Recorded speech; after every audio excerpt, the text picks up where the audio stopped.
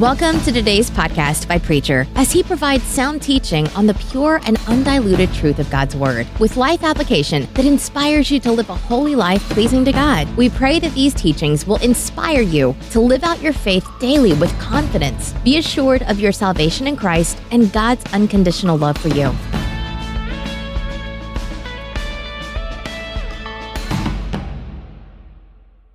Our scripture lesson this morning will be taken from the book of 1 Corinthians, the 2nd chapter, beginning with the 6th verse.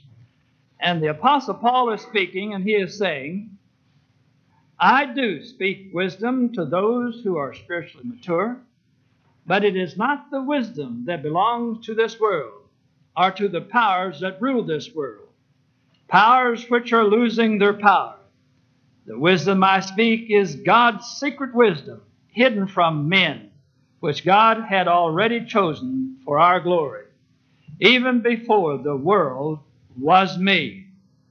None of the rulers of this world knew this wisdom. If they had known it, they would not have nailed the Lord of glory to the cross.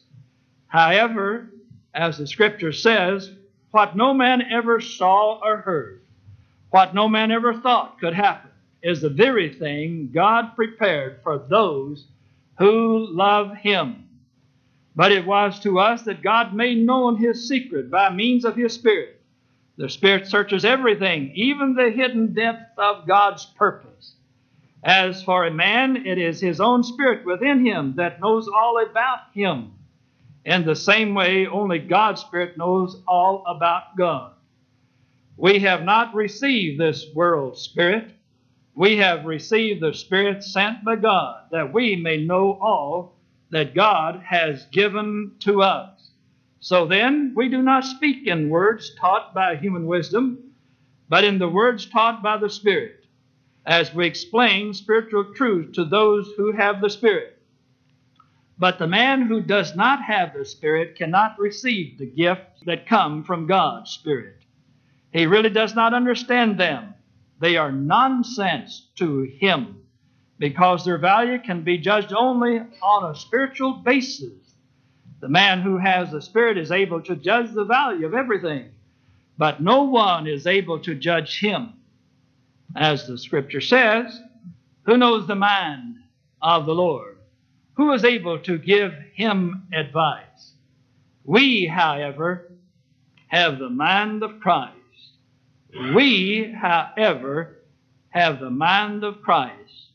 Lord, help us to understand something of the profound statement that Paul is making here this morning. There's a line of an old song that as old as the hills here in the state of Kentucky, I suppose. It sort of went, if I remember correctly, about the man who was having some problem with his education. He said that he had studied and ciphered for 19 winters until he had spelt B. And then the teacher dismissed him when he was in the third reader. Now, I think from time to time in my life and in the formal process of education, I enrolled in the Presbyterian Seminary here within our city. And while I was in that seminary trying to get my thoughts together, I read one of the textbooks that was used for a textbook, written by one of the professors that happened to be here at the Southern Baptist Seminary. And so before the year was over, I decided that why should I have his textbook and someone else interpret it to me? Why not go to that place of higher education and learning, those hallowed walls, and have that professor to be in his class? And so that's exactly what I did. And so I went out there and tried to reform those Baptists, but I didn't have much luck doing it. And after I had studied and ciphered and figured and did all that I could do, especially in this man's class, a man by the doctor, he's not a professor there anymore. He's working with the medical profession, I think, in the field of pastoral counseling and psychology. I took every course that man had to offer, the school that I could get. Every semester I loaded up on his subjects that he taught, because it was such a help to me, and it was something that I was interested in, and something that fascinated me to no end. Something, of course, that came quite easily for me. I could make those good grades in his class for some reason. Well, anyway, After I'd figured and worked and slaved and labored, and my wife almost divorced me over it and all that sort of stuff because I made her help me, it finally came down to the place where I knew I was smart. Now, the reason I knew that I was smart is because the seminary said I was.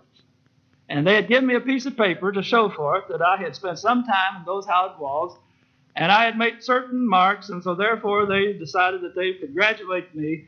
And all I had to do was look at that piece of paper, and I could tell that I was smart. I was just real smart.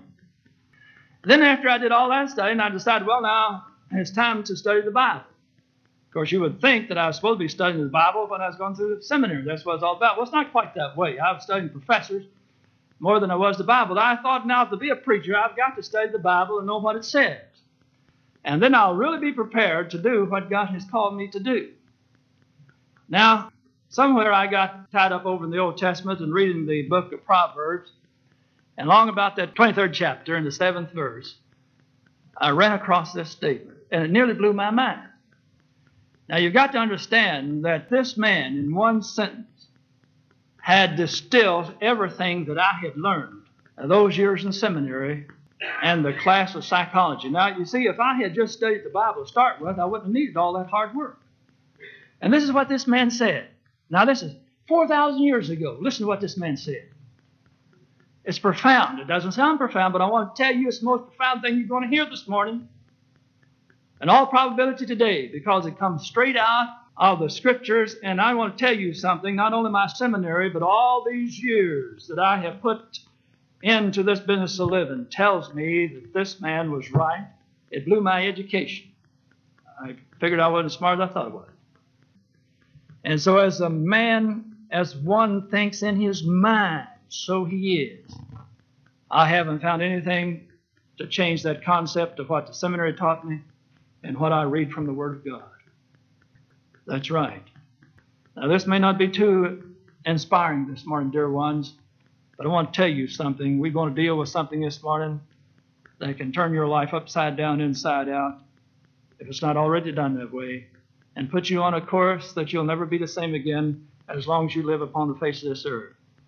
Now, the problem with man, the problem with you, and the problem with me. Now, we're finally coming to a place, even the great medical profession, all of them are understanding this. And you hear it preached from every sector of our country. And that is a problem with man, is the way that he thinks. The way that he thinks. I am astounded how well God has provided for you and for me, for us to have these lives of ours fulfilled. He made no mistake. He left no stone unturned. He has done everything. I agree with the Scripture. If God had sent to us His Son, what more can He do than He's done? I tell you the truth. God has done everything necessary for you to be able to have a life and to have it abundantly. And let us approach it in this way. You know, we have many things in common with the animal kingdom. They breathe too, and they can see, and they can hear. They have lives. They hurt. They die. They have a brain. But oh, the difference comes right here is what we're able to do with these brains of ours. It's what man is able to think and what he's able to do with this most capable thing that he has given to us. And dear ones, this removes us so far from the animal kingdom that we are just not in the same ballpark with them. As far as the distant star is from our earth here, that's how far separated we are from anything that even has a likeness to us upon the face of this earth. Don't you ever believe that you're anywhere near close to any part of the animal kingdom. Now, the thing that separates us, there are many things that separate us, but one little thing that sometimes we're overlooked, we want to call it the imagination. This marvelous faculty that God has given to us to be able to picture things within our mind. And I mean to picture them within our mind, what is the past, the present, or even predict what might be the future. And do it in such a bold, sharp way that we can play it upon these minds of ours anytime we want to. We can take a picture and then we can program it back through our mind and we can see things that happened to us years ago. And we have such a marvelous ability and capability that we can picture what may happen to us 10 years from now. And we can turn it upon this mind, the screen of our mind, and we can see it in detail. We can see it in technicolor. We can see it so vividly that it is if almost we have actually lived through the situation. The unfortunate thing about it is that some of us have not developed this marvelous faculty that God has given us. And that's the reason some of us walk around like we're half dead. You saw that ad that appeared, I think, for the funeral directors or the funeral home said, why walk around half dead when we can bury you for $200? Well, it's not a bad idea. Well, maybe the reason why we walk around half dead is because there is that within us that we have not explored, that we do not use to our own glory and our own good. And dear ones, let me tell you, God's given it to every one of us. Don't look to our neighbor and say, well, now he's given more to him than he has to me, or I'm talking about someone else. God has given to you exactly and precisely what you need this morning in this, with this mental faculty, exactly what you need to bring something beautiful to your life. And that's wonderful the way this thing works. And you've worked it in your life. You've seen it work. Not too long ago, I was standing out here close to Preston Street, right across in front of our Methodist church out there. You know that little lake affair out there, they drained that. They tell me they're going to put a big shopping center around it out there. So I happened to be out there. And I was there, standing there in a field close by, and some of the businessmen were talking about the situation, and I was listening. And I knew one of these men real well.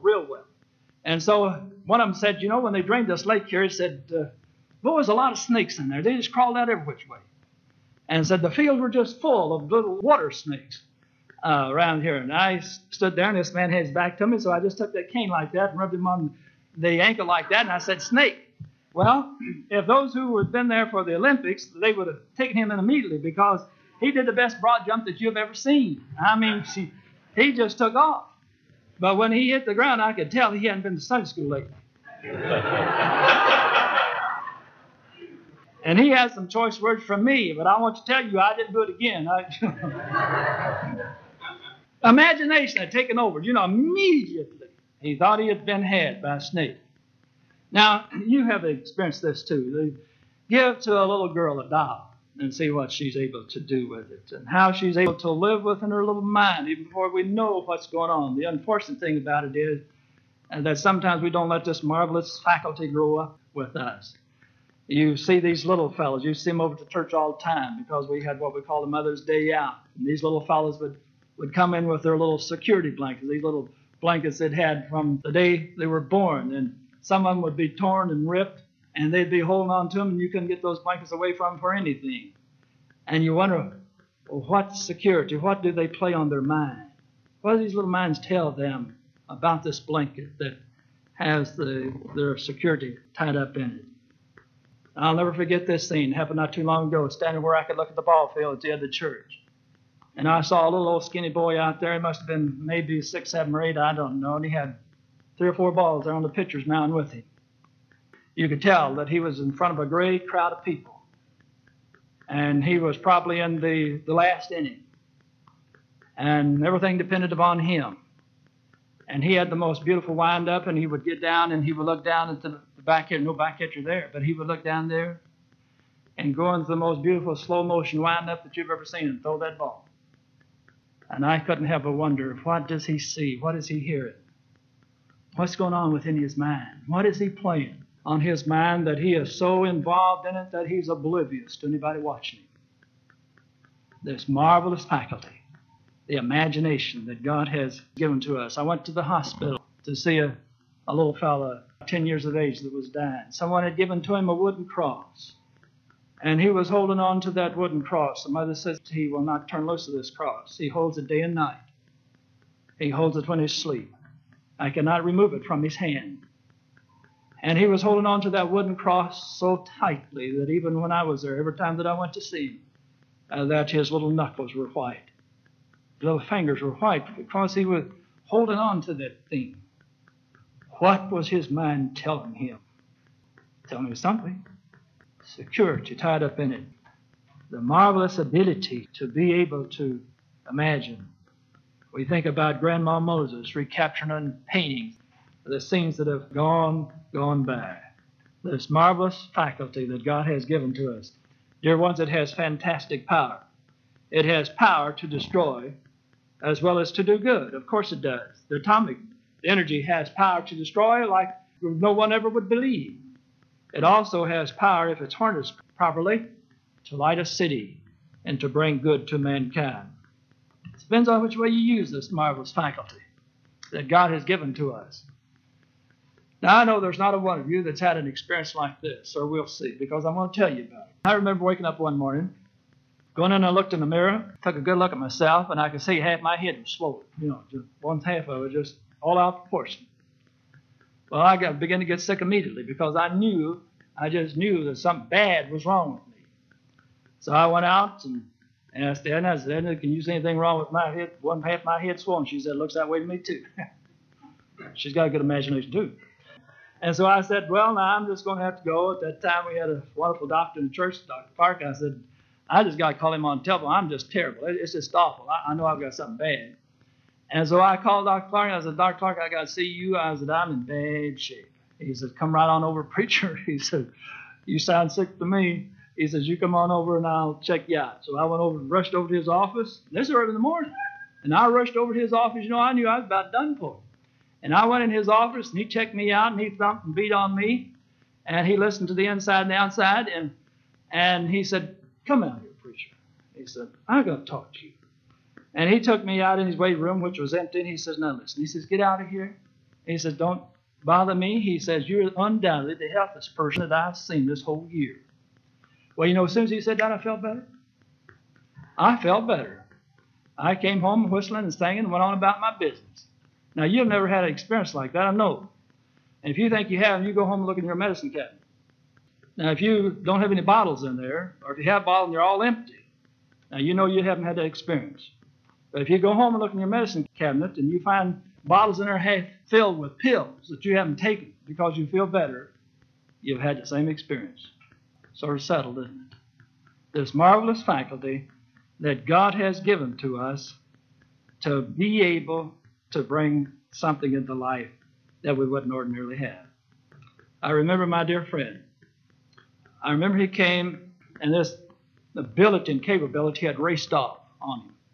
And he couldn't bring it under control. I tried as hard as I could to bring this faculty under control, because when he would drive down the street and he would stop at a red light, if someone was on the sidewalk there, he could hear them talking about him. And he knew they were talking about him.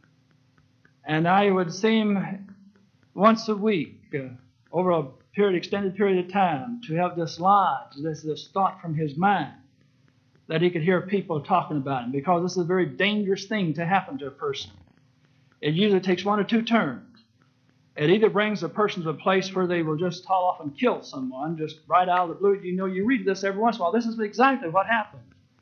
A completely innocent person can be shot down or killed or destroyed simply because this faculty has raced off. And you can hear people talking about you, Well, a year after I moved from that place, it took the other devilish turn that it can take, and that is the person comes to the place where they destroy themselves. They fished him from the Ohio River. But one of the things that happened is this faculty had been impaired in such a way that it raced off in the wrong direction. It had such awesome power that he could not lead him to his destruction. I was standing not too long ago with a lady, with a group of people, and the organist was playing some hymns on the organ. And one of them began to cry in an uncontrollable way, just began to cry. And I said, is something wrong?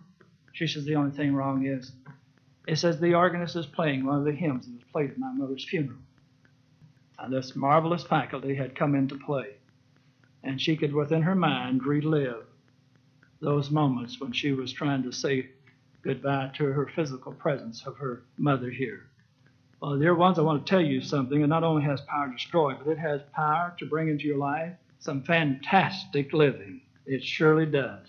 To enhance your life, to make it even more beautiful than it is, to be able to use this faculty in such a way that you can play upon the screen of your mind beautiful things. And I want to tell you something, dear ones. Here's where you want to censor more than anywhere else, is what you let yourself think about. How do you see your fellow worker? How do you see those people that you live with? What light do you see them in? Do you see them in competition with you? Do you see them having horns and a spear? How do you see them? How do you view people? What do you let your mind do in relation to those people that you work with? Do you dwell upon the negative? Do you roll it in your mind that you're going to do them in, or they're trying to do you in, and all this sort of stuff? And I can tell you what will happen to you just as sure as there'll be another sunrise tomorrow. That you play all this negative thing upon the string of your mind as your imagination, let it run wild and unchecked, and I will tell you that you will respond to those people in a negative way. Just as sure as there be another sunrise, that's exactly the way that you're going to respond to them. Can't help it. What kind of a picture do you see of yourself? This is most important. How do you imagine yourself to be? How do you see yourself? Most of the people that I have ever met in my life, by and large, sell themselves short. We do not see ourselves as the wonderful, beautiful expression of God that we were intended to be. Now, dear ones, listen to what this man had to say. Here within the Scriptures this morning. If you can believe half of what the Apostle Paul is trying to tell us here, that we have the mind of Christ. What he's saying to us. What he is saying to us. That you are literally an expression of God's love, care, and concern to this world. Do you believe that? Do you believe that really that you, in the infinite wisdom of God, before the foundation of this world was placed, whatever that means, that God had you in mind to call you into existence and to make you part of His beautiful creation? It's a tragedy if you think otherwise, because that's precisely and exactly what you are. You were intended to be the loving instrument of God to perfect and to fulfill His kingdom and to fulfill your life in the process of doing it. You were intended to be a wonderful expression of God. You were intended to be a blessing to those that you live with. We were intended to be a blessing to one another. We can actually have the mind of Christ. That means that we can actually be the extension of the life of the Lord Jesus Christ. That's what Christ tried to tell us. That's what God is trying to tell us. That is precisely what Paul is trying to tell us. And that you are that. The tragedy of it is that we do not play this upon our mind through this beautiful faculty so we can make the most of it, so that we can become that instrument or that expression of God's love. You cannot think about God's love. You cannot think about the beautiful thing that you are without becoming that beautiful thing that God intended for you to be. As a man thinks within his mind, that is precisely what he's going to be. It has to be that way because God said it was going to be that way. And because He created you in that fashion. And I want to remind you, before we leave from here this morning, that the Lord Jesus Christ is still interested in the prodigal son. Yes, He is still interested in the woman at the well, the blind person, the lame, the old, the young. Wherever there's a need, God is still interested and still concerned. Look at the glorious, wonderful privileges and opportunities that you have every day in the name of the Lord Jesus Christ and as the expression of God's love to reach out and to touch them simply because we have done something in here that makes it radiate to the outside. It can't be the other way around. It can't be the other way around. It's got to happen in here. Here. The man says it's got to happen in our mind. And then when it becomes acceptable to these minds of ours, that we can play it upon these minds in such a way that it becomes a living reality within our life and to the people who live and work around us. Beloved, I want to say to you this morning that you have the marvelous capability and the marvelous opportunity today to be able to do something with this mind of yours that changes your life completely and totally. You know, if you change your mind 1 degree, right here, you've changed your life 1 degree. I know that when you change your mind, that you have changed your life. Use what God has given to you. He's done it to you in such a marvelous, beautiful way. He has given to you this marvelous faculty that you can think something wonderful about this day, about your friends, about yourself. And I want to tell you something before the Lord is finished with you and the finished product has been realized. You will be precisely and exactly what God intended when He called you into existence. You will be the fulfillment and the extension of the life of the Lord Jesus Christ. Isn't that an awesome thought? It is indeed. And I want to tell you something. It can be also an awesome reality within your life today. Oh, our Father, help us to believe it. For we ask it in the name of Christ. Amen.